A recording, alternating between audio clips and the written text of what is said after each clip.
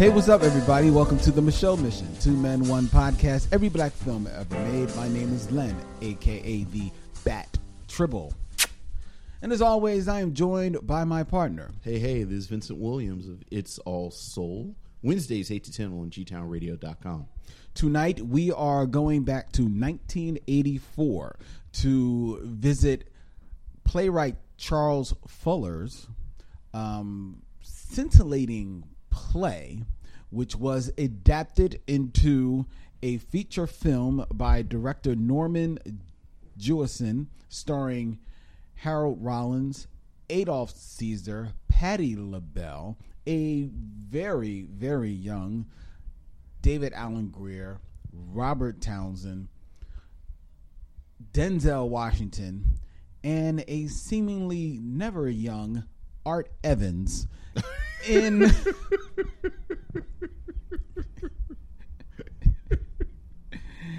Art Evans been looking the same way since 1957.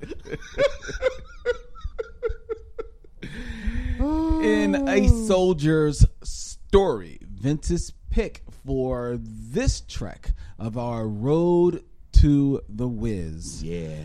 Episode 100 of the Michelle Mission. But before we begin, we have a little bit of feedback that we've gotten in the emails on people that email us at michellemission@gmail.com, or find us on Twitter and Instagram at Michelle Mission, or find us on Facebook at Michelle Mission as well.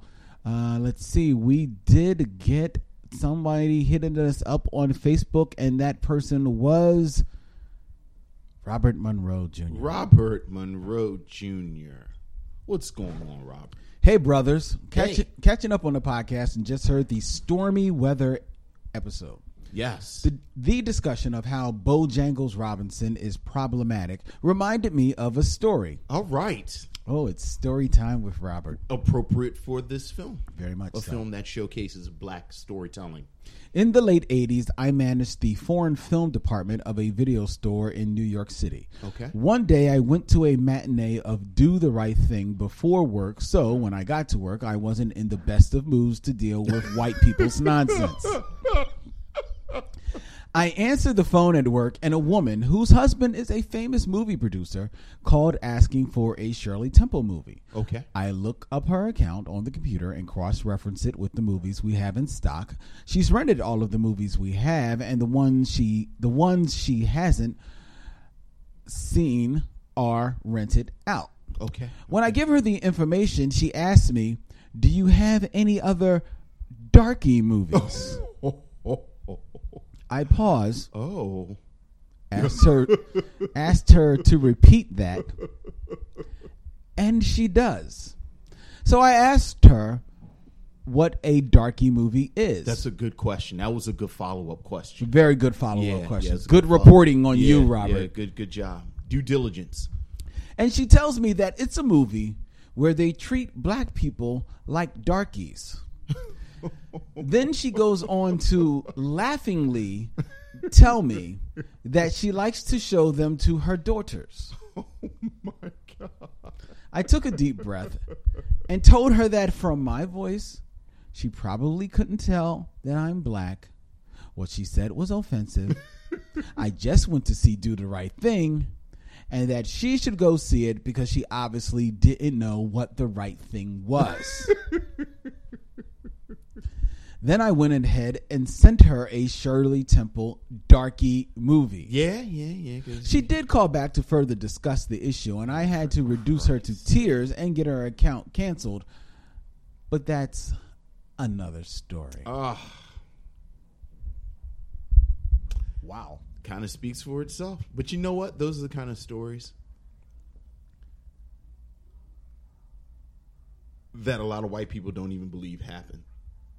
Oh, yeah. But, like, I think many of us have stories like that where I can't even believe what I'm hearing right now. That is so, I mean, can you imagine? Yes. Obviously. But do you have any darky movies? I mean, look, darky movies. Look, Vince? I will say this for this woman. 2 Men, 1 Podcast, every darky movie ever made. This is a credit I will give this woman. Even with the fact that she didn't know that Robert was black. Mm-hmm. At least she was honest in her assessment of what it was that she enjoyed. Like, I would rather her say that I am uncomfortable with modernity and America and everything in the way it's happening, and that I'm much more comfortable with a depiction of race relations where white people treat black people in a certain way. And I'm showing this depiction to my daughters to let them know about how things used to be, as opposed to all this rah-rah about make America great again and the good old days. And, let's call a thing. Okay. So, yes, I can very much imagine her saying that. And, yes. And Robert, A, I want to hear the other part of the story. And then B, offline, I want to know who the famous producer is. Of course. He also followed up saying that to you, Vince, on our past episode, that was a nice Elijah Muhammad imitation, but that was Al Freeman Jr. You know what? Not Adolf You know Sousa. what? On the way home, like I was in the car driving home, and I yelled out, "Shit, that was Al Freeman." Okay, let's mark the time that you said shit. Which actually, can I tell you my secret fear? Go ahead. Can I tell you my secret fear? So Red Fox died on the set of the show that he and Ruby D. Ruby D. God. I'm thinking D. Snyder, but that's the lead It's singer not D. Snyder. It's of Twisted Sister. Oh man, she was in Harlem Nights. Harlem Nights. It's not Ruby D. But now you've got Ruby D on my mind. And now I've got D. Snyder on my mind. Oh, to the Google. Oh man, Vince. The point is, he died on the set. But Yes. when he died, he had a heart attack, and they thought he was playing because of the show, because of what he would do in Sanford and Son. Right. So they thought he was joking about having a heart attack. My secret fear is that I'll have a stroke and yell something out, and people won't think that I'm actually having a stroke. I didn't even see her name, Della Reese, because I yell out stuff all the time. Like, all the time, I just yell out stuff. Mm-hmm. Chim Chim is a failed clone of Pops Racer. Like, I'll just yell that out. Clearly, she was his lover. All the evidence is right there in the song. And I'll just yell that out. So you've got, like, geeky Tourette's. Is that what Right, you're saying? exactly. Those are 2 references to 2 of my personal theories, by the way. Like, I think that that both Spritle and Speed and Racer X are all clones of Pop Racer. What? Why are they 10 years apart? Why does he have sons 10 years apart? And then he dresses up Spritle like Chim Chim. Spritle and Chim Chim are clearly the same age. And I feel like Chim Chim is a failed clone. So that's why they dress them alike. What the hell? And the real reason, because you notice they never actually tell you why Rex left. Yeah. Like, when the show starts, Rex has already left the family. Yes, he's already Racer X. He's Racer But they X. never tell you why he left. Well, they don't tell you that he's left the family. But he has faked his death and become Racer X. But we never find out what led to that. And my theory is that Rex found out that he was a clone. He, Speed, and Spritle are clones of Pops Racer. And every 10 years, he clones himself. Rex found out, left. Speed grew up, became of age. He's 16 at the time. He starts racing. Clearly, he's a crazy person. They clone him again. I don't know, Vince. I think you've watched one too many episodes of the Venture Brothers. I think the Venture Brothers got it from that. Everything in the Venture Brothers is a reference to something else. Well, true, but I don't see. I'm telling you, the math adds up. Don't fight me on this, Lynn. I've run the numbers. Rex, Speed, Spritle are clones of Pop's Racer. Anyway, that's the type of thing that I yell out, and then I'm always afraid that one day I'm going to have a stroke and I'm going to say something and nobody's even going to pay any attention to me. Like, because my family talk, like I just yell out stuff all the time. But yes, you are right. I was mixing up my magnificent, slightly built character actors. I mixed up Al Freeman with Adolf Caesar. Boy, if that wasn't a backhanded compliment. I mean, they little dudes. That's not a backhanded. I mean, they're both magnificent actors. I know, but both of them look like they weigh like 90 pounds. They just little dudes. I'm just keeping it moving. I'm keeping it pushing. So we've also, people who follow us on Twitter may have noticed that we have changed the heading, our heading on Twitter. Yes. You can still find us at Mission Michelle on Twitter. But now when you go there, it reads as No Confederate Mission. And that is because we have joined this protest of the proposed TV show by Game of Thrones producers David Benioff and D.B. Weiss. They have proposed to follow up Game of Thrones. Beep that too. With they have but I meant that they are going to be following up Game of Thrones when it ends in 2019, I believe. It's scheduled to end with a new HBO series called Confederate. Confederate proposes to chronicle events leading to the Third American Civil War, taking place in an alternate timeline where the Southern states have successfully seceded from the Union, giving rise to a nation in which slavery remains legal and has evolved into a modern institution. This series has been created by David Benioff and D.B. Weiss, as I noted. They've also brought on as producers the married producing team of Nichelle Tramble Spellman and Malcolm Spellman, as well as Carolyn Strauss and Bernadette Caulfield. Just the whole idea of doing this has sparked mass controversy over on the internet, and it has morphed into this whole No Confederate movement. Basically, it's a hashtag No Confederate, helped sparked by the Black Girl Nerds podcast, as well as other women protesters. I think it is important to note that it's always sisters out front. It is. As trying to, they have basically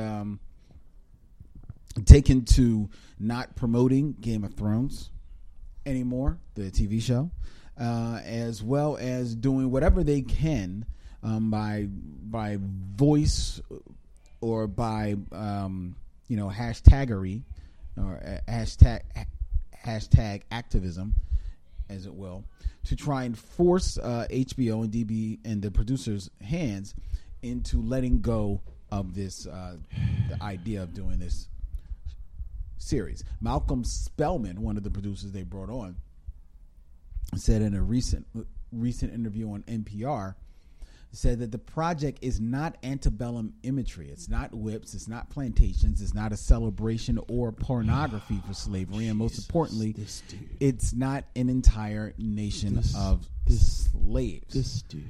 We here at the Michelle Mission have joined in with the Black Triples, as well as a number of other podcasts and quote unquote blurred sites, in joining in on this in this movement of hashtag No Confederate.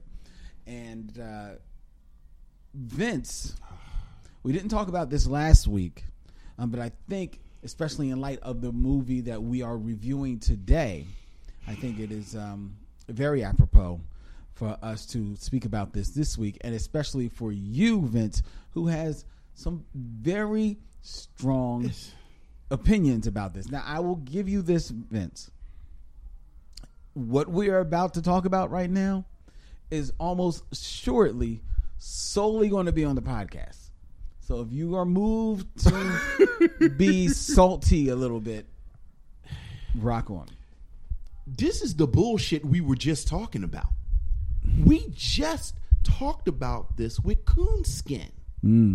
People real reckless with black stuff. Yeah. Real reckless and real careless and real. See, first of all, this how you know how. Okay, first of all, this is how just you know, just no attention, just off the cuff. This whole thing was. You could tell by how flat-footed they were, by the response to this, that not nary a black person was anywhere in a room when this came up. Right. Not nary. Right. It wasn't a black person in the room when they came up with the idea. It wasn't a black person in the room when they went to HBO and bounced it off of people. It wasn't a wouldn't be black people in the room when they put together the press release. There was no black people involved, and you can tell by how completely just unawares they were. That's first of all. Second of all, the lack of research on the Civil War. Anybody who had a good 10th grade history teacher would let you know that regardless of the Civil War, slavery was going to collapse in the next 50, maybe 60 years, just because it wasn't sustainable as a model. Okay. So the fact that they front load this thing with, it's going to be slavery, shows you where they're coming from. This is some old, again, fetishizing of black pain. Like, listen, we're going to start with it's still slavery. Everything else with the Confederacy that you could do, you know what? It was this great comic in the 80s. Did you ever read Captain Confederacy? No, I did not. Same thing. The South either won the Civil War or the Confederacy maintained itself, took place in present time, but it kind of extrapolated from there. Like if there was no United States, how that would have affected World War I. If World War I changed, how that would have affected World War II, so on and so forth. And it was this really well-researched, well-written. I mean, it was an 80s black and white comic, so, it wasn't War and Peace. But it was just, the ideas were really, really interesting. As opposed to, wouldn't it be cool if the Confederacy was now and it was still slavery? So that's first of all, just the lack of talking to anybody who took like an AP 11th grade history class. Okay. Second of all, you point a gun to my head. Vince, you're going to have to make a show about modern day slavery. Really? Yeah, you do. All right. First thing you do, you need to call Henry Louis Gates. Right. And get him on board. Okay. And the first thing you ask Dr. Gates, who is the country's expert on chattel slavery in the history of slavery? Right. What university are they at? How much do they make a year? Because I want to pay them their salary and double it to bring them on staff. Okay. Also, just the optics of it. Me, like if Vince was doing it, because like I said, when the stuff goes down, like when white people are always sort of surprised by black people rising up, first thing I'm doing is going to Spelman. And I'm hiring the entire history department at Spelman. Okay. Because we're going to make sure this thing is right and exact. Okay. So that when people push back, I can have a room full of people, black people, who can say, no, we've done our research, we're going to handle this in the right way, so on and so forth. Just from the level of research. Okay. Now let's talk about writing a thing. Gee, I wonder if there was a show that actually dealt with slavery and the Underground Railroad.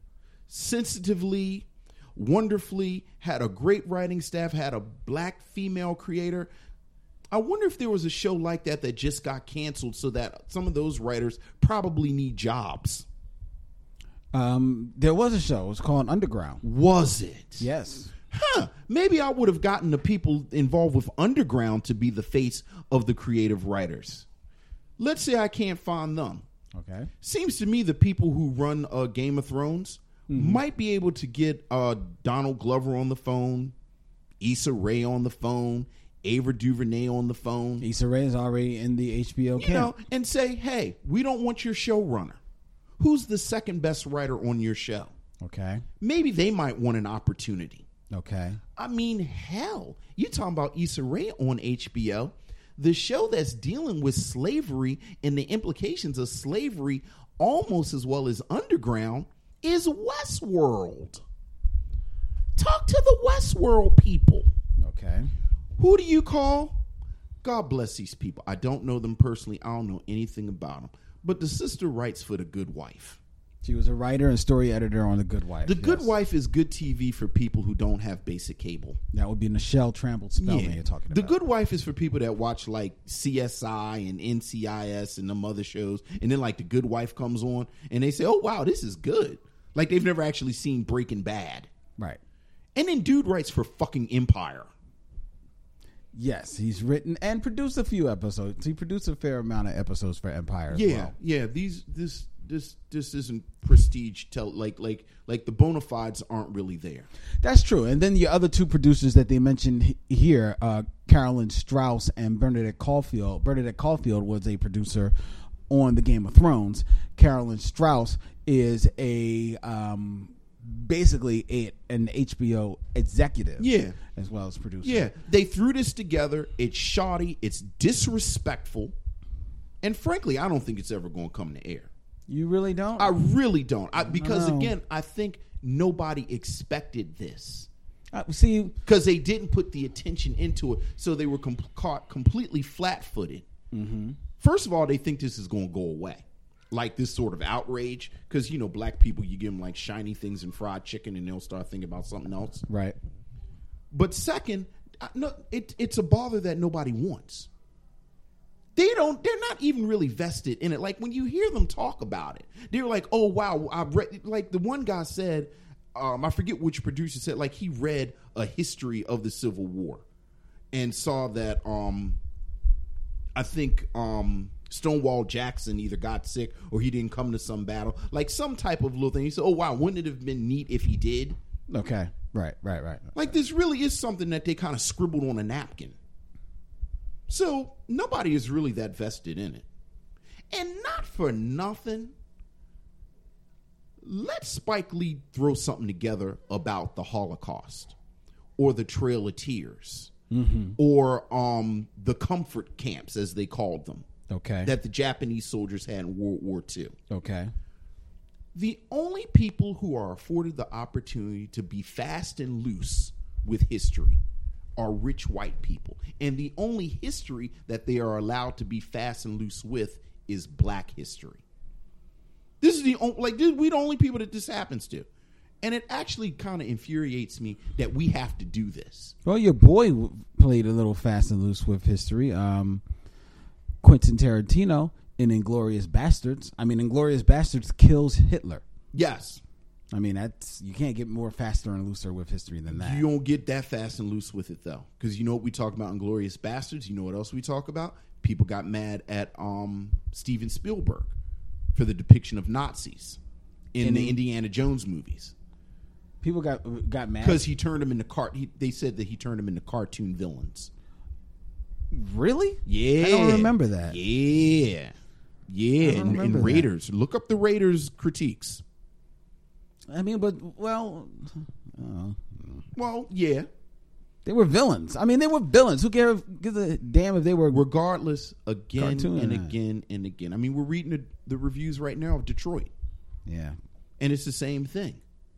Where, it's like the history from the point of view of white people. Black people are just there to get beat up and have pain. And, there's no acknowledgement of the movement that was going on at the time. There's no acknowledgement of what's going on actually in the police departments. Like, it's the one bad apple argument. And it's always this thing again and again and again.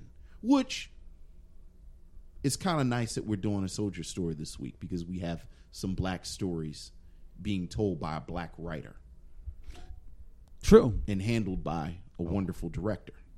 A wonderful white director. A wonderful white director. But frankly, you know, if I got to have somebody handle it, Norman Jewison is one of the few that I'm sort of resting easy. But I want to just circle back real quick on something you said about we had this conversation about Coonskin. About Coonskin. Which was the Ralph Bakshi Right. Animated film, which if I remember correctly, Yeah. you liked that film. I And you thought it was a supported that film. well-crafted film, yes. So I'm surprised that you don't find that equally problematic. I did find it problematic. And if you listen to it, I said it was problematic. What I said, it was well-crafted. And I think something can be well-crafted and still be bad. Like you'll see, you know, even when I talked about this, like I have two arguments. A, the shoddy research. Okay. B, again, I don't know, maybe this is the beginning of their careers. Maybe they'll do something a little better. But I've watched Empire and I've watched The Good Wife. Right. Neither one of them show the sort of technical writing, creative talent that I'd want involved with something as sensitive as a modern depiction of slavery. Right. Because one thing that nobody has said, or you won't hear me say, I'm not against the idea of the story. Right. You know, I'm not against, you know, playing with that notion, right, of what, you know, what would the world look like. Right. I'm just against one of the things that I'm against that struck home with me when we talked about this last week, and I heard a couple other people say it, but I guess it was just the eloquent Baltimore way that you said it that really made it stick. Was that, you know, everybody goes on and compares this whole project to The Man in the High Castle. Sure. Which is the Amazon series based off the Philip K. Dick's short story. Yeah. Short story. I think it was a short story. Yeah, I think it's a short story in his book, which basically is proposes what would happen if the Germans and the Japanese won World War II. Right. When basically they take over the United States and divvy it all up. And one of the things you pointed out to me was that Germany, the country of Germany, would not make The Man in the High Castle. Germany does not play that with Nazis. Yeah, they wouldn't do that. Like the official edict of Germany, like the German government, a great deal of German culture. I believe it's illegal to have swastikas like on material and this, that, and the other, because they have definitively drawn a line. Yeah. They've disavowed that part of their history. But, you know, again, it's this mythology of the Confederacy and what they were and what they did that we play these games here in the United States. And that plays with the mythology of the Confederacy and moves forward back in time to this mythology of the 40s and 50s of being like, you know, the good old days. Why exactly. Can't we return to those days? And it was when you said that, that's what it clicked with me, and I was like, yo, I can't support this idea. And again, I'm like you. That's why I kind of started with one of my favorite little 80s comics was this Captain Confederacy. Shout out to Will Shetterling, who I think his politics might be a little icky, but it was this really interesting sort of fictive experiment. Right. That, and and then the back of the comic, he would have all these books that he had read and all this research, and again, it's sort of how I got from point A to point B to point C, where again, this affects World War One. Which then affects World War II, which then so on and so forth, and trade routes and everything if you don't have a United States in the late 19th century. Two rich dudes sitting going, dude, wouldn't it be awesome if the Confederacy still lived and it was still slaves? We should make a show. Hey, wait a minute. We're the Game of Thrones guys. We can do whatever we want. I have no faith. Well, I see, and not for nothing. I got a little bit more faith in them than that. I have zero faith in them with this because I mean, you know, it's hard being a black nerd. It's hard being a black nerd. I think it's a lot of stuff you have to you got to separate it and put it to the side.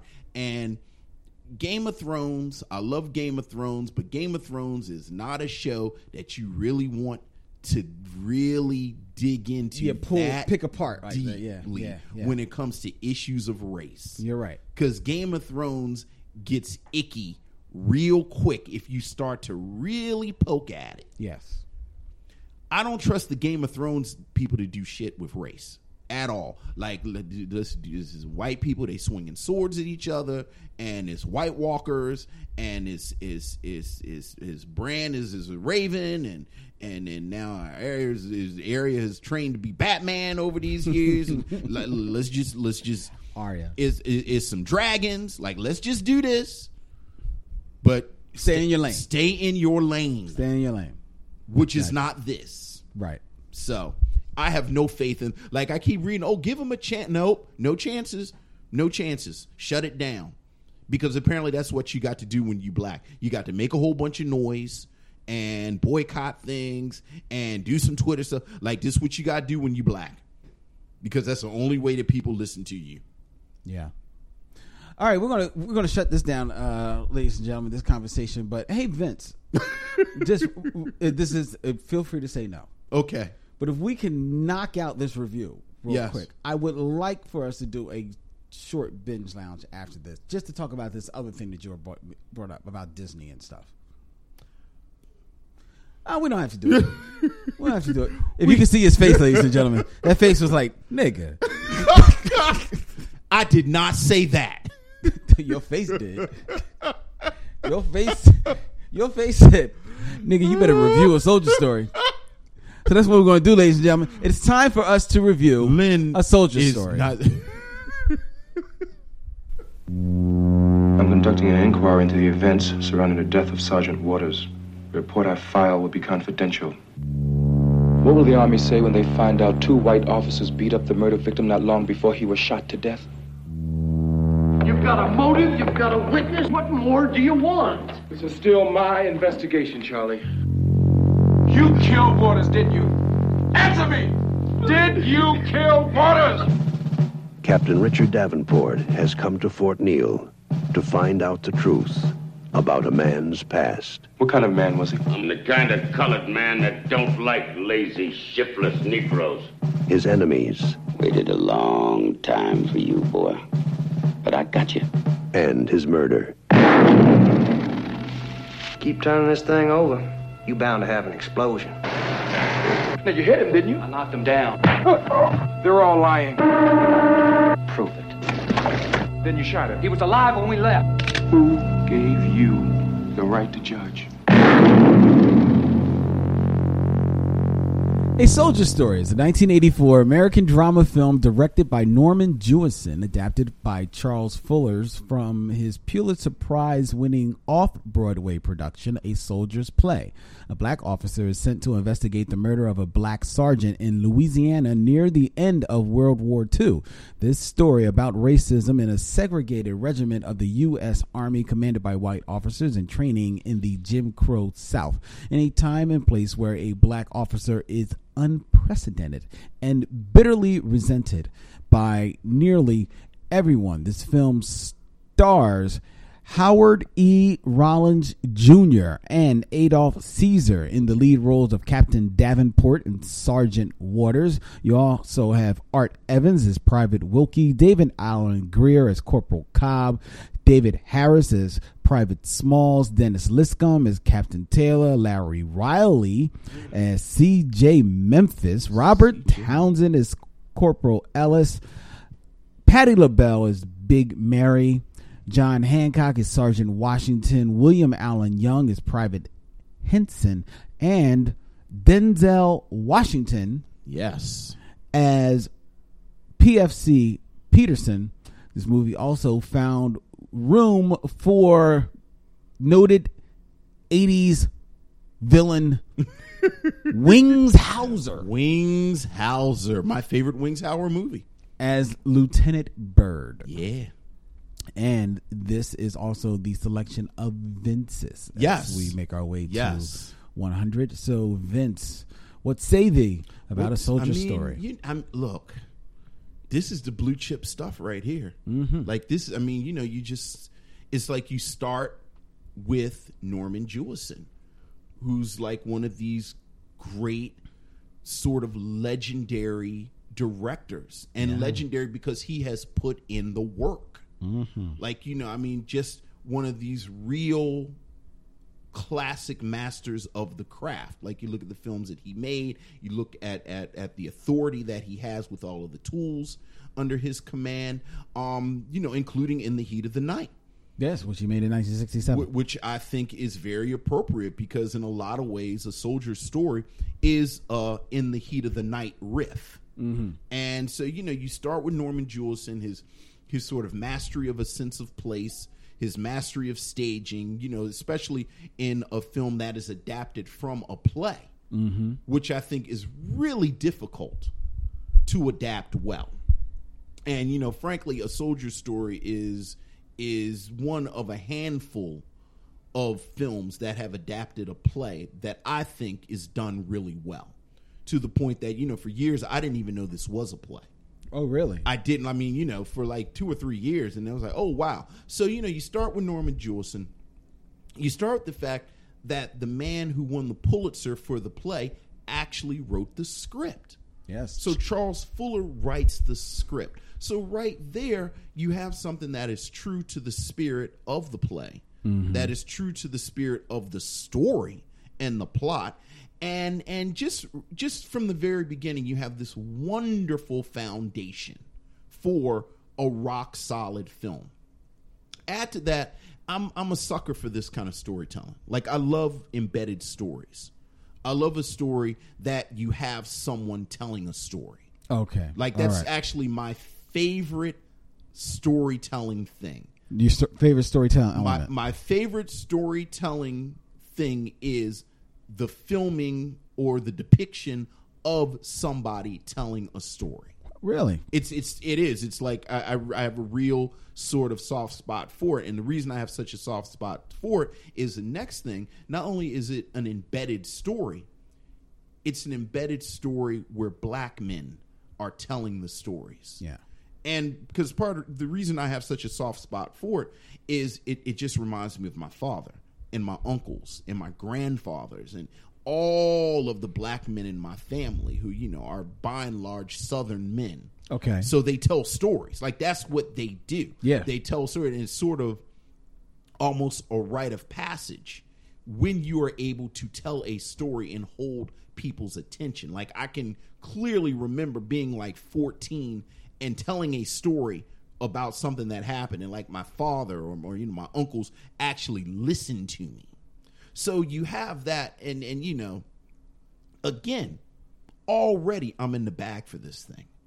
And then you just start with the cast, and you've named them. You've got Howard Rollins, and basically in his debut as the leading man, as the heir apparent to Sidney Poitier, because that's what this was. This was Hollywood saying, this is the new black leading man. Ironically, the one that's going to come right after him is right there in the wings, where you have Denzel Washington. How about that? In a fairly small role, but right. Just that coiled anger that is in everything. And this time where I watch it, like when you see him in the side of scenes or in the back of scenes, when you realize what has happened and you can see him just sort of almost this caged tiger. Yeah. And he's wonderful. We're going, I don't know if Larry Riley gets enough credit for this film. Larry Riley, who plays C.J. Memphis. Because he's amazing. Larry Riley as C.J. Memphis is amazing because he's a sympathetic figure. Right. He's a charming figure. Like, you understand why people are drawn to him. Right. But he's also this despicable kind of caricature of blackness. Like, you kind of understand why Sergeant Waters hates him. Because he is, and he is this type of black person that a certain type of white person feels very comfortable around. Okay. Like he doesn't challenge them. He doesn't challenge their preconceptions of black people as sort of simple-minded. So Larry Riley kind of encompasses all of this in this character in a way that I don't know who else could have pulled this off. All of these different emotions that he evokes. And then, you say the best for last. I mean, look, this Adolph Caesar as Sergeant Waters is, I don't even know what to say about that. In a perfect world, I feel like Sergeant Waters should be a role like Willie Loman. Okay. Or in Death of a Salesman. Right. Or Stanley Kowalski in Streetcar Named Desire. Mm-hmm. Like he's this magnificent creation by Charles Fuller. Mm-hmm. And Adolph Caesar is just, I mean, he just leaves you speechless with this thing. Like, just the way he moves, the physicality of it, the way he evokes the line. Like, I've never felt white hot hatred off of a screen the way I feel it off of Sergeant Waters. Yeah. Talking about CJ. Oh, yeah. Yeah, that scene where he's in the bar. Oh, come on. Moonshine King of the Monkeys? Moonshine King of the Monkeys might be my favorite monologue ever. Ever. So, yeah, Soldier, look, yes, I'm just spoiler. I'm going to spend the rest of the episode gushing about A Soldier Story. I have to fight back a little Please bit. do, because otherwise we're just going to be sitting here gushing up for an hour. Only where you said that the character of CJ Memphis, you say it is kind of like this despicable character. Yes. And I don't feel his character is despicable. I can see why Sergeant Waters, because of the mindset that he has been put in from his father, right, to why he would see CJ as despicable, right, because he represents everything that his father did not, because CJ represents everything that Sergeant Waters' father did not want him to be, right, or to represent in any way out there. Right.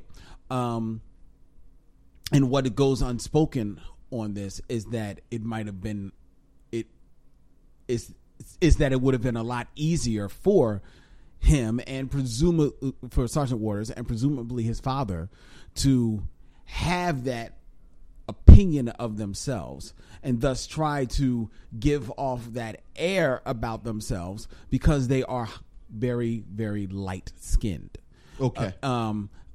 And that gets into a whole nother piece of like the color politics that this movie doesn't really touch on, but it's kind of right there. It's like it's always the subtext. Always there. It's the subtext a little bit, like especially how he's coming on at these guys, and especially when he walks in to the barracks or when in the morning to berate the soldiers, or after their baseball game to berate the soldiers. And when they are there, they are all dark-skinned men. They are basked in their blackness. It shines off them. And then you have this very slight, very light skin man coming and just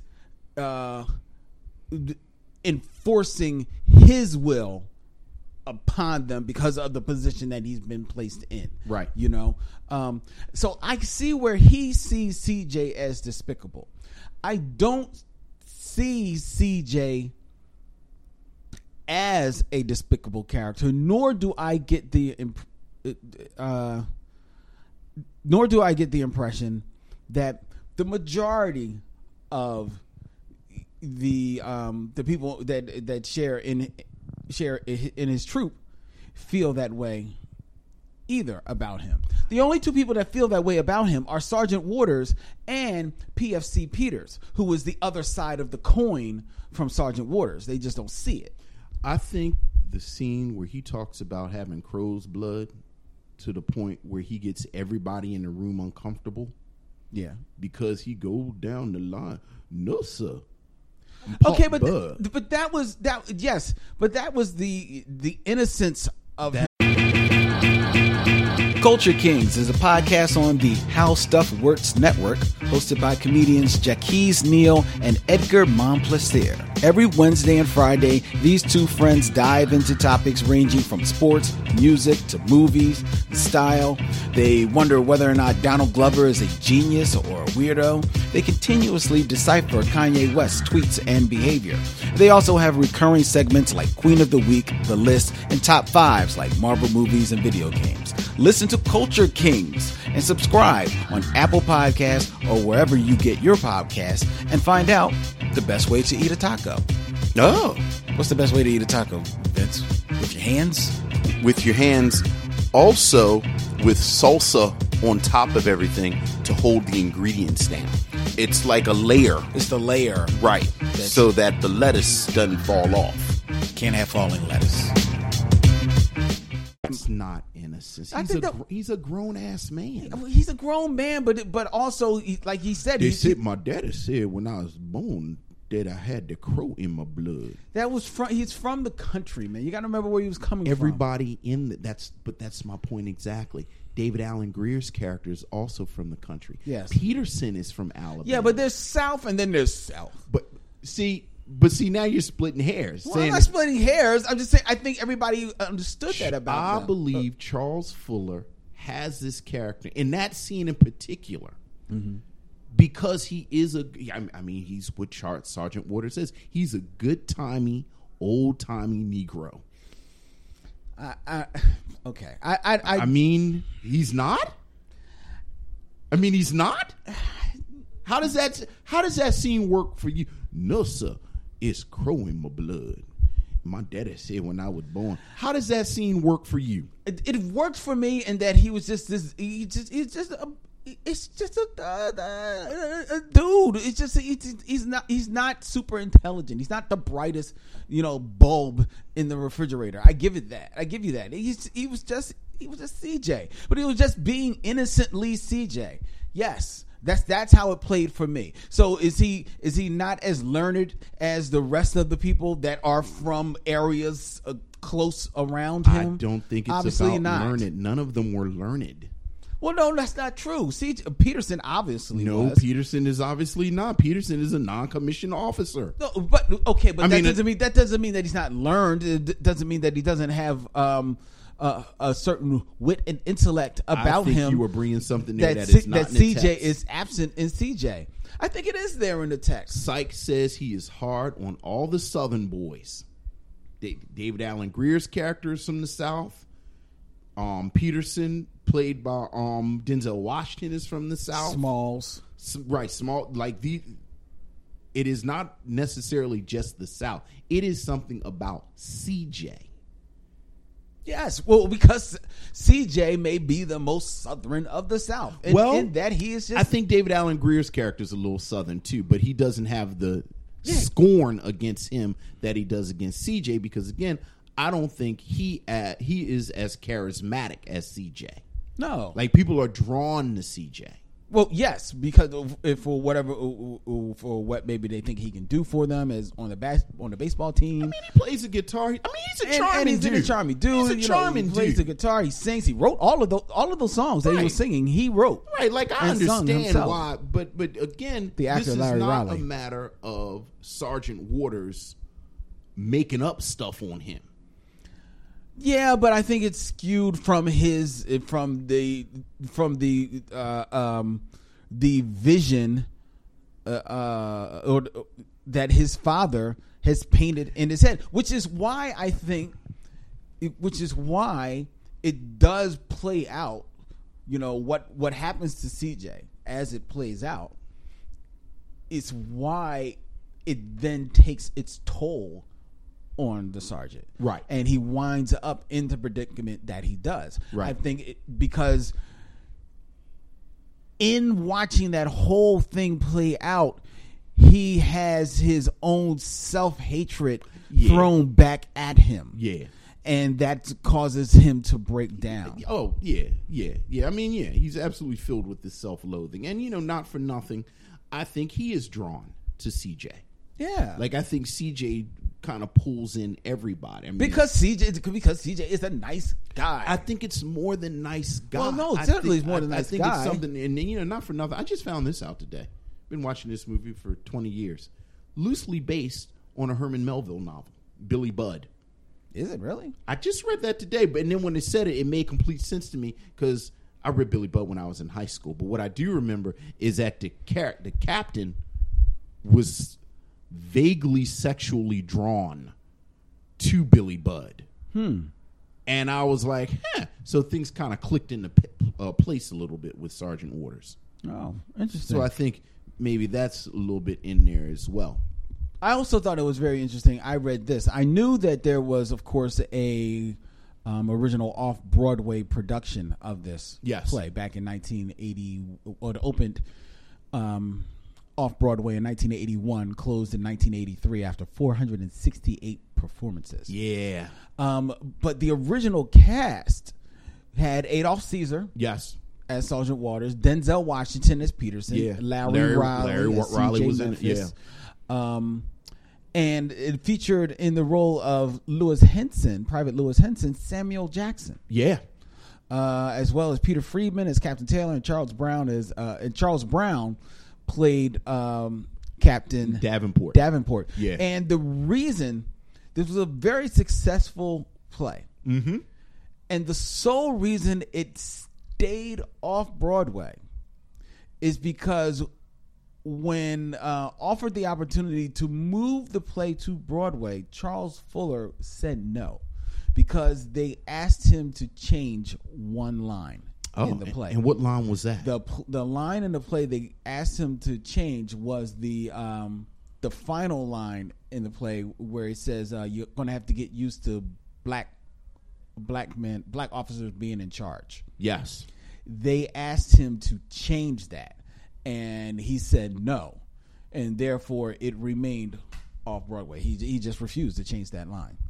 Charles Fuller, ladies and gentlemen. Charles Fuller, Philly born. Yeah, absolutely. Philly born. That's how Philly men roll. That's Philly right there. And I applaud the Philly man. Amen. You know what I mean?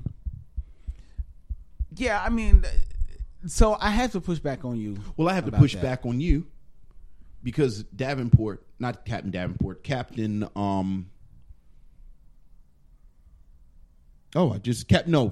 Captain Taylor, who is the white captain. When Davenport asked him, well, what do you know about CJ Memphis? And the first thing he says, a hell of a ball player. Yeah. Because that's all he is. No, that's what I said. Yes, to some, they were drawn to him because of what he could do. But Sergeant Waters would argue that as long as black people are only seen in this context by white people, we're never going to get anywhere. Well, that's true. Now, that's his argument. It's an argument that we've grappled with. We talk about it right now for respectability politics. But again, I think Larry Wiley's performance of CJ, I couldn't see why Sergeant Waters hated him more than he hated the other soldiers. No, I see that. Yeah. I do see that 100%. I agree with you. But let's be clear, I don't think you should have locked him up and tried to get him locked up forever. Yeah. Okay, all right. Yeah, I mean, I don't think I'm pro CJ. I'm pro CJ. Now, the dude that let them pin a tail to his butt and eat bananas for them Frenchies, and they put a crown on him and named him Moonshine, King of the Monkeys. And, we slit that fool's throat. He had the nerve to ask us what he did wrong. See, him, I don't know.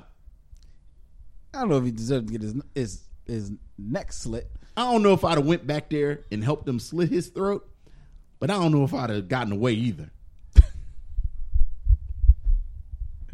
Well, he ain't my monkey, and this ain't my circus. Yeah, well, I don't know if I would have been down with that. It's just recalling a great monologue there. We could go on about Adolf Caesar ad nauseum. And this really it's a shame that Adolf Caesar, as prominent an actor as he has been on stage, his filmography is not super large. It's A Color Purple. Yeah, it's what else? It's not much. It's not much else. But again, this is like this movie is.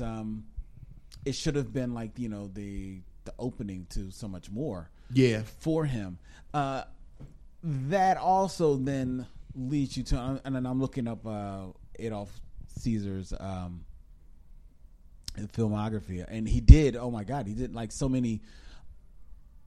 He did a lot of.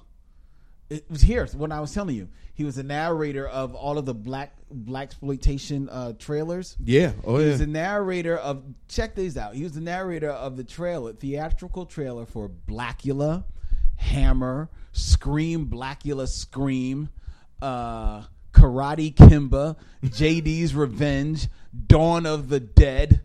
I mean, he did a lot of that work, but then his actual on screen really doesn't start. He plays an anchorman in 1980 in Fist of Fear, Touch of Death. Yes, God knows what that is. I think that's one of them weird leftover Bruce Lee movies. Bruce Lee like we were knockoffs. talking about that a few weeks ago. Yeah.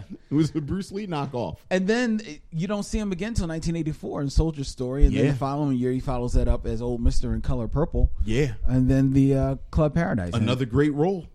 In Color Purple. Yeah. But, what do you do with Adolf Caesar?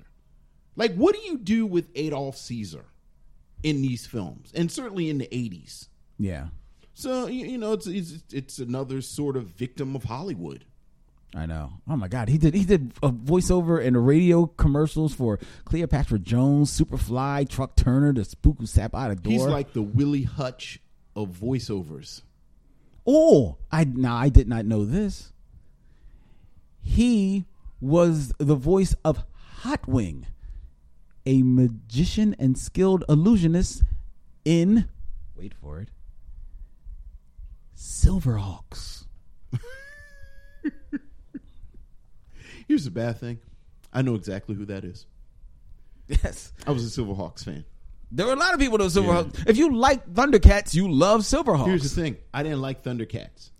I like the knockoffs of Thundercats. I got bored with Thundercats. Yeah. I did get bored with Thundercats. But Silverhawks unfortunately didn't last that long. Yeah. But it was I like Silverhawks. You know who else is very good in this? Robert Townsend. Yeah, I enjoyed Robert Townsend. Robert Townsend was having fun. I loved watching him bounce off of Howard Rollins. Yes. By the end of the film, I wanted, sort of like they did with Mr. Tibbs in The Heat of the Night, and they spun off like 2 extra movies. I wish that there were like 2 follow-ups to this, and that Robert Townsend's character Ellis played Davenport's like assistant. Yeah. And they would have little adventures. Yeah, you certainly see that. I thought he was really great. I thought about that as well. I thought that this role, certainly could have been carried forward into other productions. Either he still is a military lawyer, or maybe he gets out. It's the other side of World War II. Yeah, and now he's a black man, a black lawyer, trying to make it in 1945, 46 America. What kind of story that could be? I mean, and Howard Rollins. I mean, because he's in ragtime. He's in this he looks good in this period clothing. He does, and he kind of carries off in his MacArthur glasses. Right, that's right. But this really kind of intellectual restraint that he has to have as a black man in this moment. Yeah. So that first of all, I'm impressed that anybody is able to give a performance in this film that you can remember outside of Adolf Caesar. Like, to me, that's a testament to how good this cast is. Well, I think it's smart because Adolf Caesar, he does like blow the the screen. Yeah. The door's off the screen when you see him, which is why I think it's smart that in the film you don't get introduced to him till about 15 minutes into the movie. That's right. The movie is kind of like already in its That's right. going. I mean, like you see him at the top, you experience it, but you don't hear him. You just see what happens to him, and then it flashes forward to you, introducing you to Captain Davenport. And then it's probably about another good 10, 15 minutes before you actually truly hear his voice. And back to, again, my favorite aspect, this storytelling, you meet different versions of him. Mm-hmm. Like, Rashomon. Right, exactly. Not even Rashomon, because some of it are straight lies. Wilkie actually lies when he first tells him about Sergeant Waters, and then he comes back and you get the real story, and you get both versions of this. And the funny thing is, in the first version, he actually references Club Neapolitan to CJ, but he does it in a way where it sounds friendly. And shout out to Art Evans. Art Evans, who this is my favorite Art Evans performance. I mean, it's fantastic. I think it's my default favorite Art Evans movie, because this is the one I can point to and say Art Evans is in this, as opposed to when I watch things and it's like, it's Art Evans. Right.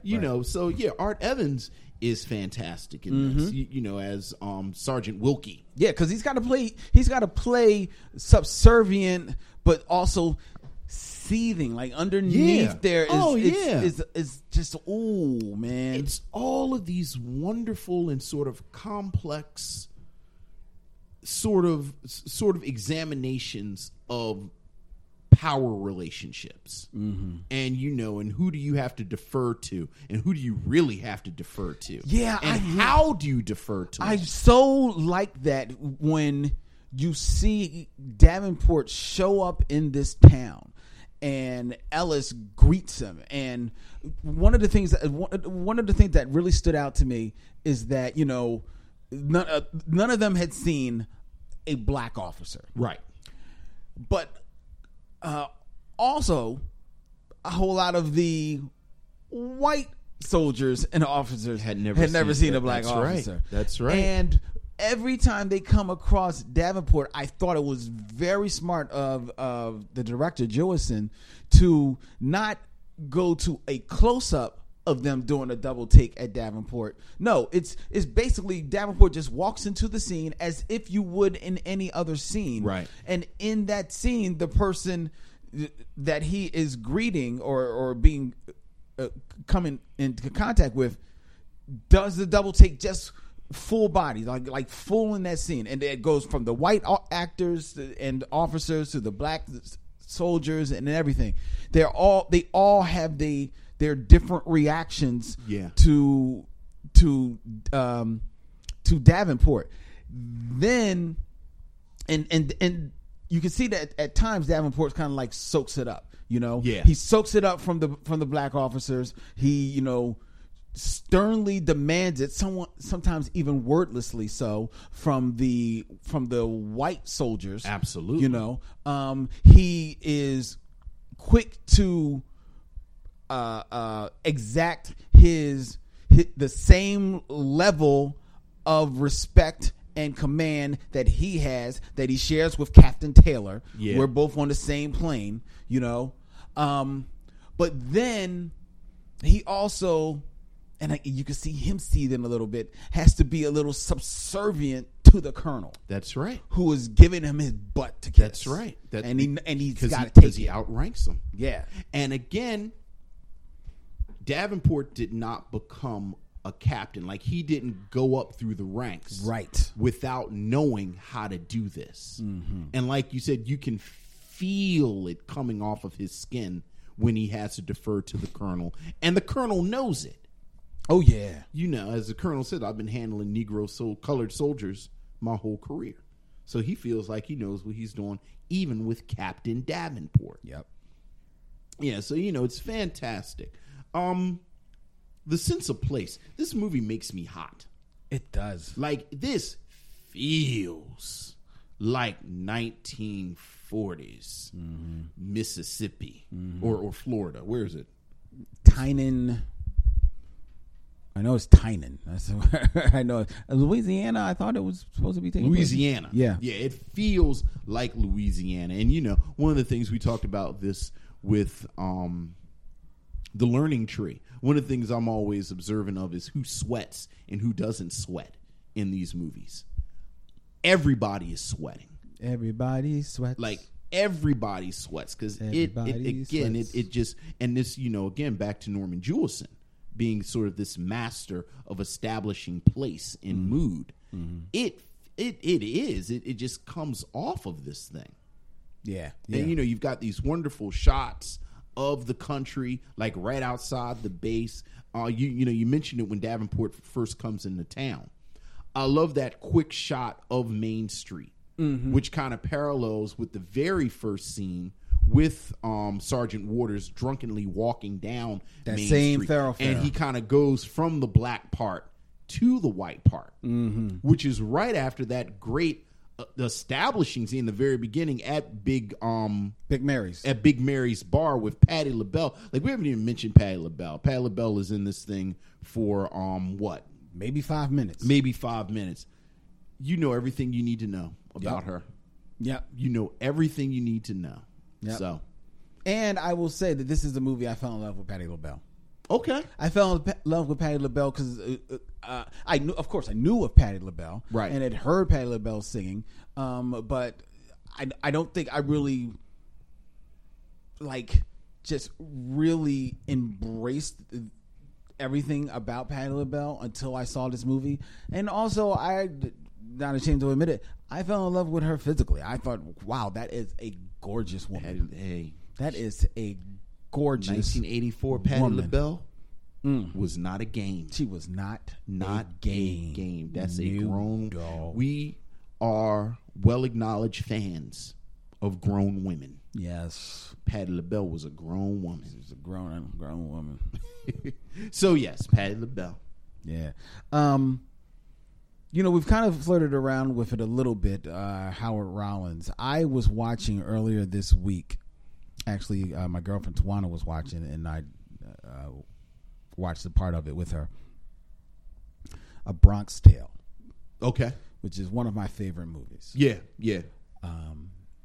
And one of the famous lines from that movie is that, you know, Sonny always said it's nothing worse than, no, his dad always said it's nothing worse than wasted talent. Yeah. And that just really resonated with me watching this film again this week. Yeah. It was always in the back of my head watching Howard Rollins in this movie, especially watching him in the scene that he does when he's questioning Denzel Washington, who like you say is the heir apparent. Yeah. At this time, still very young. But you can see the Denzel in him. The Denzel is there.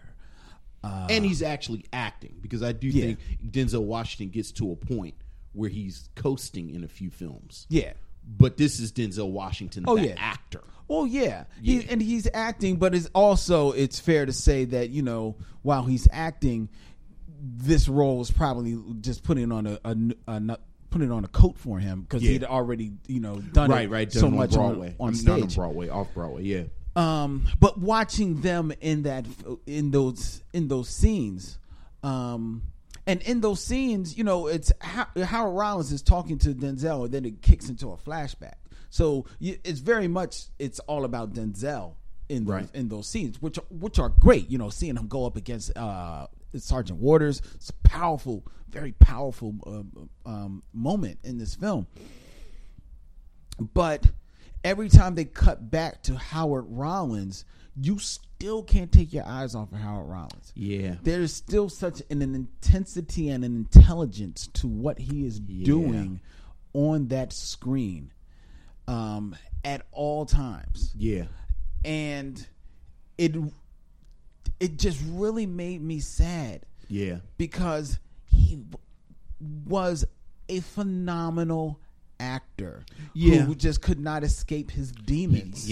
And his demons took him down. And it's doubly sad because it really was like he had put in all of this work on stage. It had a couple of film credits here and there, but after A Soldier Story, they really did lay it out for him. Yeah. Like, I think it was a year or so after. It's like I've mentioned that in a lot of ways this is In the Heat of the Night riff. Right. Where, you have this very educated black man comes into this rural area to solve a crime, much like In the Heat of the Night. And I think it was a year or so after this that he actually was in the TV movie version of In the Heat of the Night, which then spun out into a television show. Right. So, he really did have it laid out before him.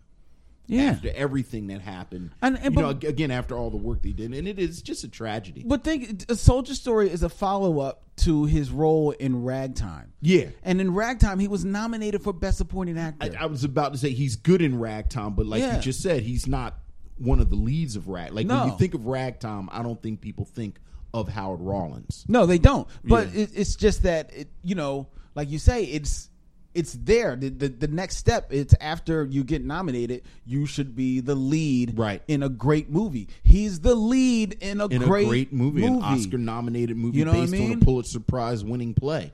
And he had steadily been building. He was played Andrew Young in King. He was in Roots: The Next Generation. This is talking about earlier in his career. Yeah. Oh yeah. I mean, and then he did a number of television movies and stuff like that, and found his way to In the Heat of the Night in 1988. But Quiet as Kept, when he's In the Heat of the Night, that's a good break for him. Yeah.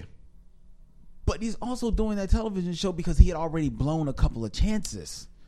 It's a shame how those demons just took a hold. That's a very good point that I actually had forgotten that. Right. Like I had forgotten that In the Heat of the Night was almost his last stop. That was his last. That truly was his last stop. Yeah. And he was doing, he's going up against a legendary actor and Carol O'Connor. So I joke about In the Heat of the Night, but the first 2 seasons of In the Heat of the Night, that's solid television. It was good television. That's solid, good television. Right. It really is. And Quiet as Kept, that's how and he's doing okay working that. That's how Ronald's sleepwalking. Oh yeah, that's how bad this man was, man. Oh yeah, yeah. I mean, it. Look, you and I both know Hollywood is littered with these stories. I know, unfortunately, and it makes you appreciate this film that much more.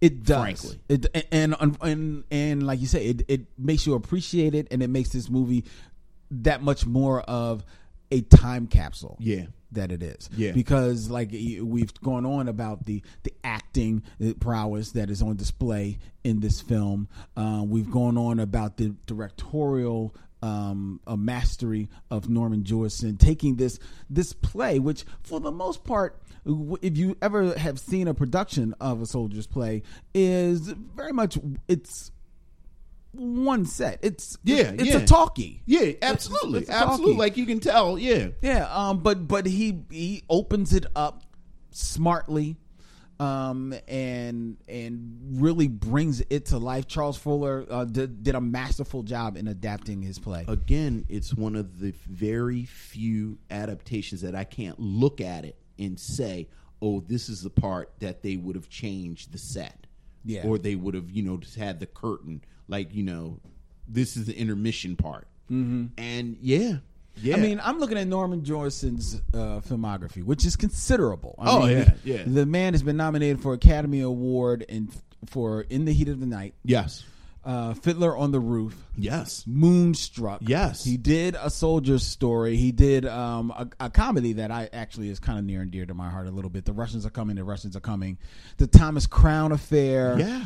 Jesus Christ Superstar. Dude. And Justice for All. Agnes of God. The Hurricane. This is a legendary actor. And by my estimation, director, by excuse my me. estimation, I don't see him as a flashy director. Not at all. Like, I don't think there are aspects of I don't. You know, now maybe we're coming to the limits of my eye, but there aren't aspects of Norman Jewison films where I say, "Oh, that's a Norman Jewison touch." Yeah. No. But just quality. Yeah. Just you know, again, where he makes the kind of movies that you think movies are. Like when you're a kid and you like first start liking movies, and you think all movies are this good, and then you start seeing it. Oh no, all movies aren't good. So there's a lot of crappy movies. Right.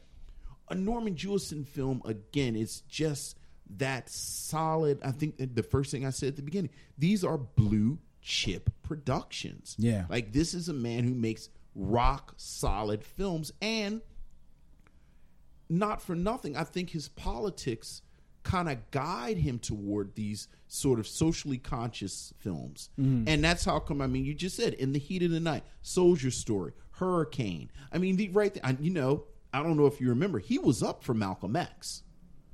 Oh yeah, that's Like right. for years he was attached to Malcolm X, and I think the main argument was just that he wasn't black. Like, no one said Norman Jewison wasn't a good director. No one said Norman Jewison didn't have the sensitivity to make this kind of film. And you know, I love Malcolm X. Like, I love Spike Lee's Malcolm X. But I think it is a testament to Norman Jewison that this, like he's the only other director I ever heard attached to it besides Spike Lee. And I've always hated that argument that only, like, there's certain movies that only like a black person should tell.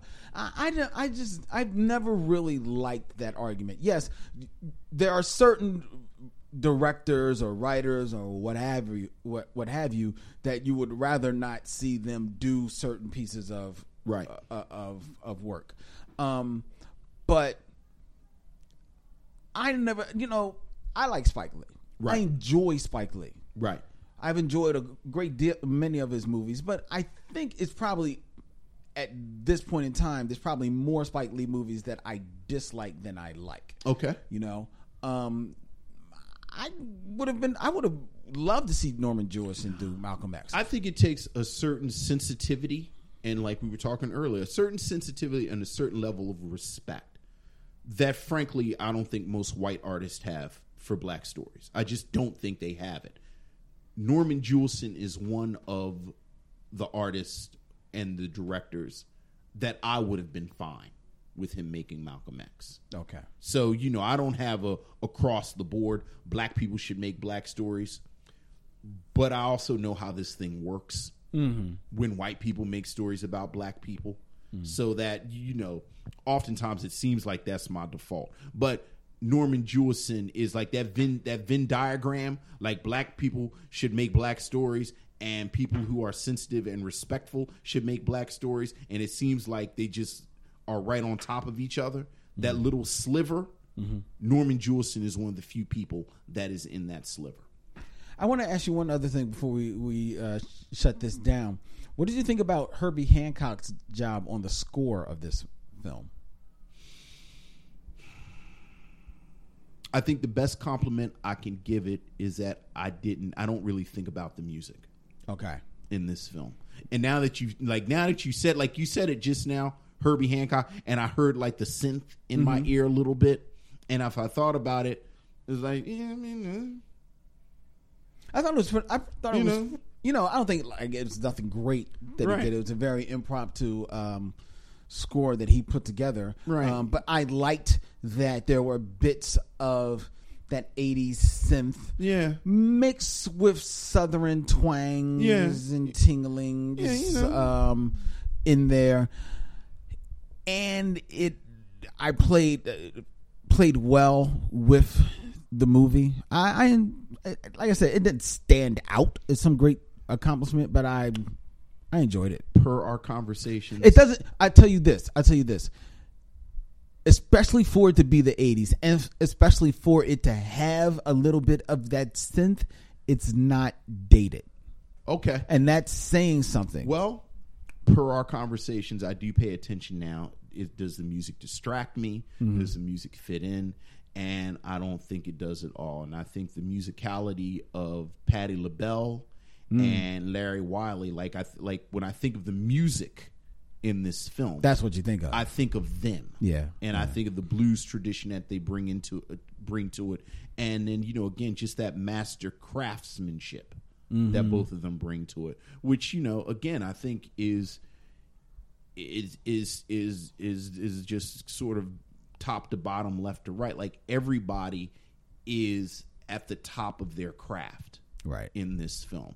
Like I was trying to think of something that I didn't like, and it was like I was thinking about David Alan Grier, and his characters sort of played for laughs, but then I thought, yeah, but even that serves a purpose, because like the first part of our conversation, in theory, Sergeant Waters should have despised David Alan Grier's character even more than he despised CJ's.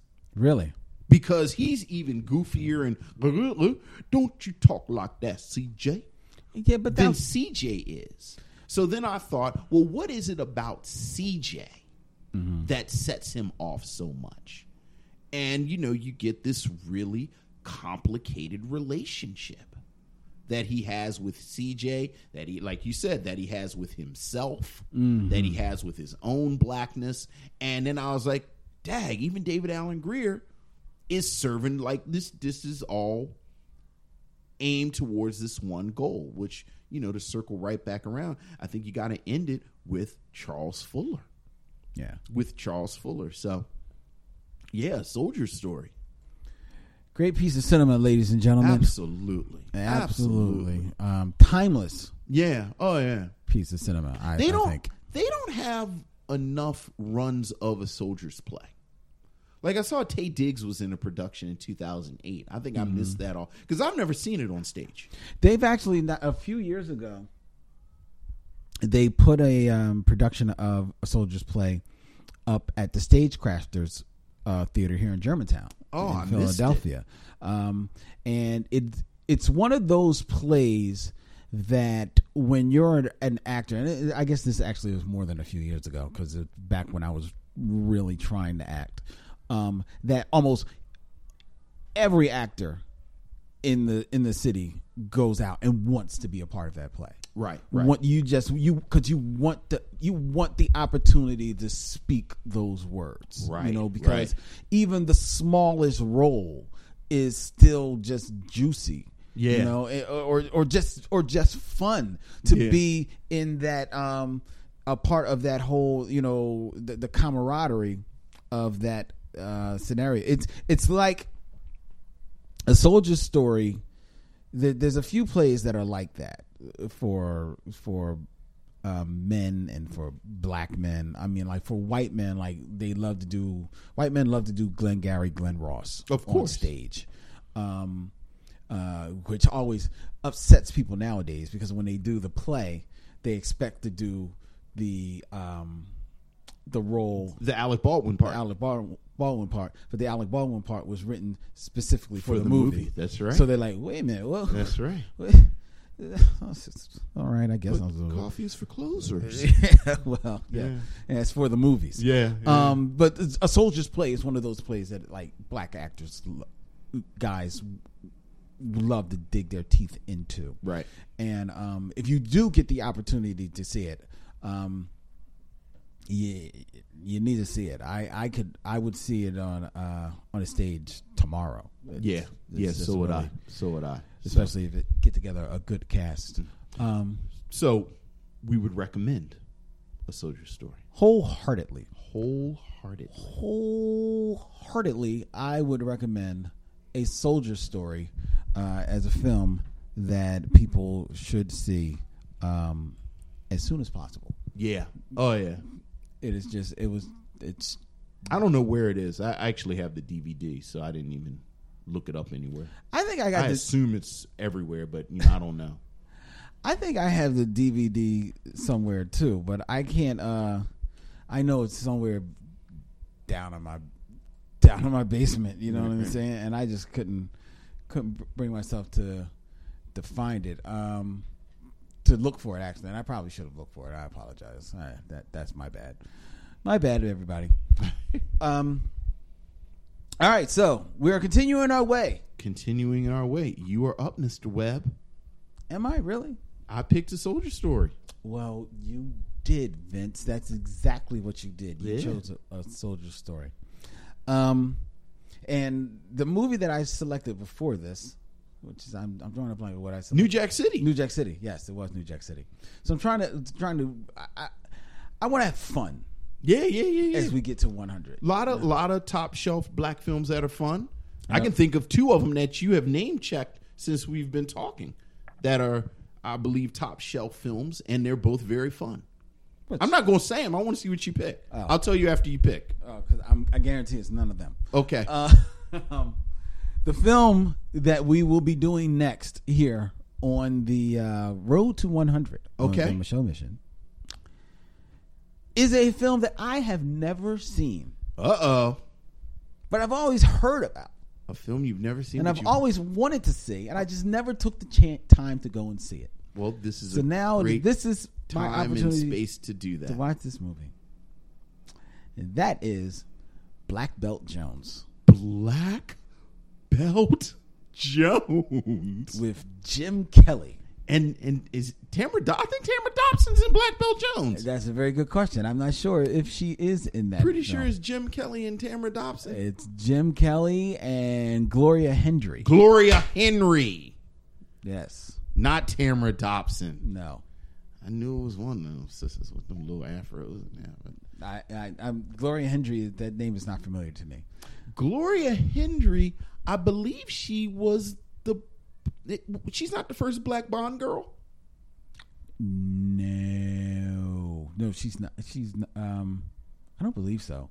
She is best known. Gloria Hendry, American actress, former Playboy model, best known for her roles in the 70s, most notably portraying Rosie Carver in 1973's James Bond film Live and Let Die, which was Roger Moore's first Bond film.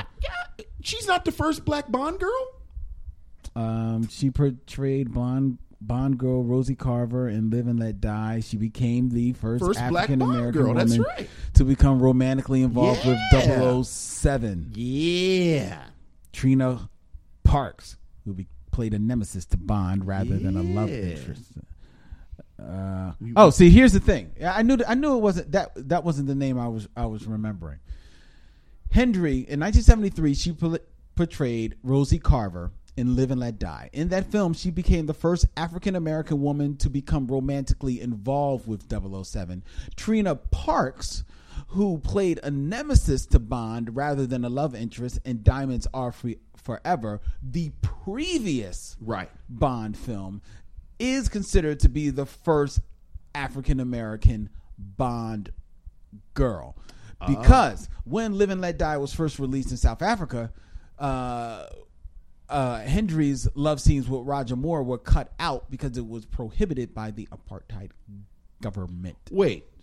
No, I don't know if that's because... Wait. Diamonds Are Forever is before Live and Let Die, isn't it? Yes, so that's why they're saying 'cause Trina Parks is considered the first Bond girl, even though she doesn't play a romantic interest to James Bond. Okay. But because I guess she's the first black chick 'Cause she's in a first black Bond woman film, in there, yeah. she's considered the first black Bond girl. I've never heard that before this exact second. I've always heard Gloria Henry. No, is the first I had black heard Bond Trina girl. Parks. Yeah. And for some reason, maybe we didn't cover it on this show. Maybe it was on Tribbles. But I knew when you had said that, I said, I don't think it was Gloria Hendry. Yeah. And that's who it was. It was Trina Parks. We've talked about, we're not really Bond people, but I love Live and Let Die.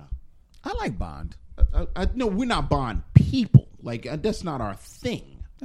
Well, no, I like Bond. All right. I don't like every Bond. Right. I don't like all Bonds. Yeah. Like, I mean, I go from Sean Connery. Like, I'm not going to say in like 2037, I'm not going to pick Live and Let Die. That's not a black film. If all of the black characters in that movie were white, it'd be a completely different movie. That doesn't make it a... That's my definition. Well, that's fine. That's my definition. That's fine. If that's what you want to do. It's Bond's black movie.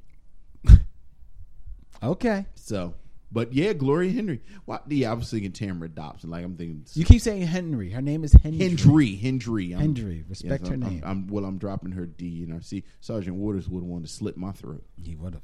So I'm not enunciating. Get it? He slit his throat. That fool had the nerve to ask what had he done wrong. Woo! All right, ladies and gentlemen, this and everything Micheaux Mission is available for you on MicheauxMission.com, as well as on iTunes, SoundCloud, Stitcher Radio, Google Play, TuneIn, the CLNS Podcast Network, as well as the Black Tribbles Podcast Network. It's available for you right there. Yeah, if you got any feedback, hit us up on Facebook and Twitter and Instagram. Look up Micheaux Mission and you'll find us. Feel free, please, to rank and rate us on iTunes. That helps people find the show. The more, if you can tell a friend to just rank it, just subscribe on iTunes and just click, how many stars you want to give us. 4 or 5. 5 is great. 4 is cool too. It doesn't matter. The more that we get, the more it big ups our profile and the more people can find our show. And at the end of the day, while we enjoy each and every one of the Micheaux missionaries out there to join us every week, we could always have more. Always plenty of room. There's plenty of room. Plenty of room. But you'll always be the ones we love the most. That's right. All right, we got to get out of here. He's Vince. I'm Len. In parting, we say, we'll see you when it's time to meet again.